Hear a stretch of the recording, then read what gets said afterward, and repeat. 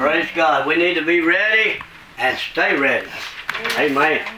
There's a lot of people not ready. You know, it said it would be like it was in the day of Lot, in the last day before the Lord comes. They'd be married, giving in marriage, building, tearing down, planting, just going on like everything's going to go on forever. But you know what? The Lord's fixing to come. This thing is about over, and all the signs are pointing to the Lord to come. But we want to preach a little bit today about when they sang about it, about when the Holy Ghost came in there on the day of Pentecost, and they was filled. 120 of them up there in that upper room that day. A lot of people still don't believe that, but you know what? It's happened to me. So yes. He's still baptizing people with the Holy Ghost and fire, Brother Earl. Amen. In the first chapter of the book of Acts, read just a little, and then we'll get into the second chapter.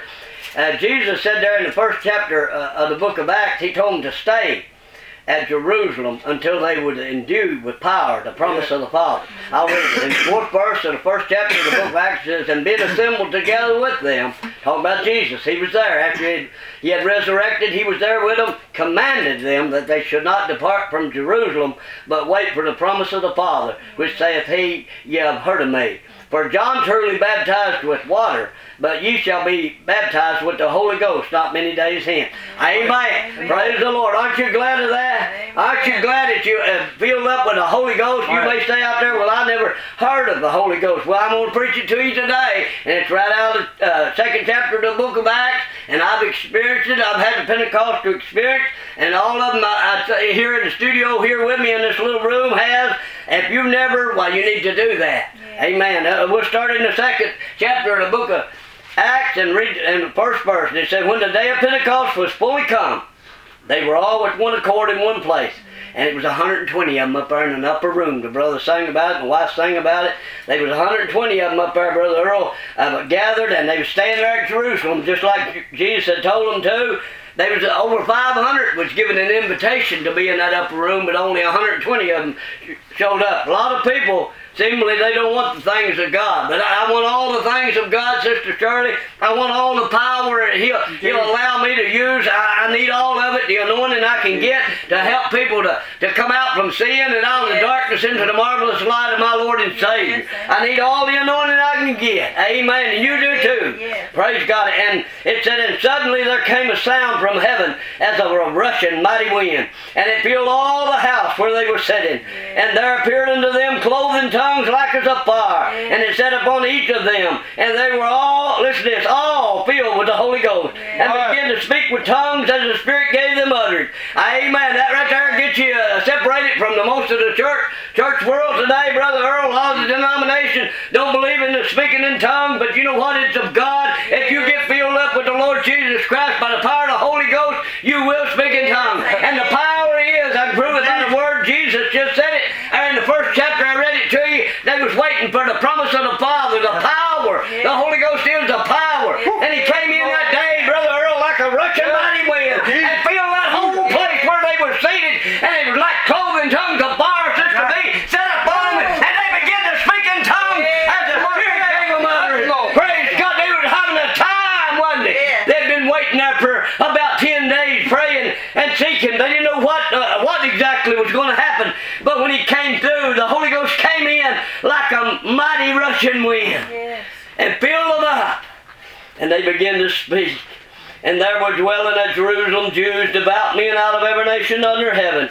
Now when this was noised abroad, the multitude came together and were confounded, because that every man heard them speak in his own language. And they were all amazed and marveled, saying one to another, behold, are not all these which speak Galilean? And how hear we every man in our own tongue wherein we were born? Parthians and Medes and Elamites and dwellers in Mesopotamia and in Judea and Cappadocia and in Pontus and Asia, Persia and Pamphylia, in Egypt and in parts of Libya, about Cyrene, and strangers of Rome, Jews and proselytes, Cretes and Arabians. We do hear them speak in our tongues. Listen to this. Here's what they was doing. The wonderful works of God. Amen. All these men, Brother Earl, and women that were speaking there were Galileans, but they were speaking in all them different languages. And they were speaking about the wonderful things of God. Amen. When you get to speaking in tongues, you're always praising God. You're always lifting up God. Amen. Praise God. I don't know why people don't want to be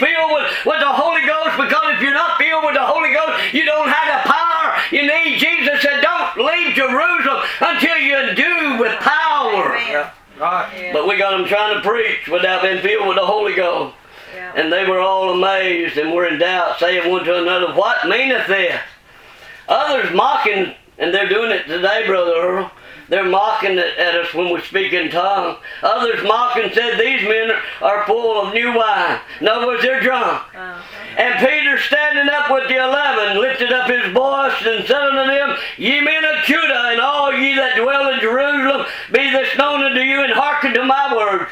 For these are not drunken, as you suppose. Sin is but the third hour of the day, 9 o'clock in the morning. And this is that which was spoken by the prophet Joel. And it shall come to pass in the last day, saith God, I will pour out of my spirit upon all flesh, and your sons and your daughters shall prophesy, and your young men shall see vision, and your old men shall dream dreams. And on my servants and on my handmaidens I will pour out in those days of my spirit, and they shall prophesy. Amen. Praise God. Oh, Brother Peter, as the brother sang there at one time, brother, before he was in this upper room and had this upper room experience, was filled with the Holy Ghost. He denied that he even knew Jesus 3 times in one night. But after he got filled, he stood up bold with the 11, and he said, these people are not drunk as you suppose. They were mocking them and said they're drunk. Listen at them, they're drunk. I hear them now saying all that gibberish. You better watch out if you talk about the Holy Ghost. There's no forgiveness for you.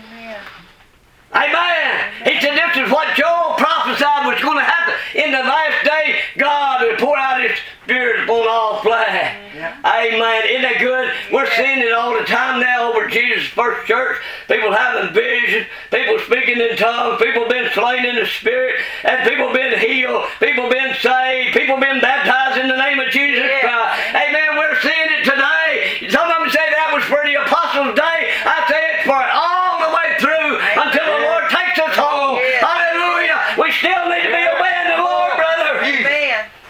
You get filled up with the Spirit, and you may act a little peculiar too. Amen. And they may accuse you of being drunk. I've been accused of being a lot of things, but I love the Lord, and I love you. I want you to be saved. I want you to get filled with the Holy Ghost. Amen. And get some power so you can help other people. And he said, I will shoot wonders in heaven above, and signs in the earth beneath, blood and fire and vapors of smoke. The sun shall be turned into darkness, and the moon into blood, before that great and notable day of the Lord come.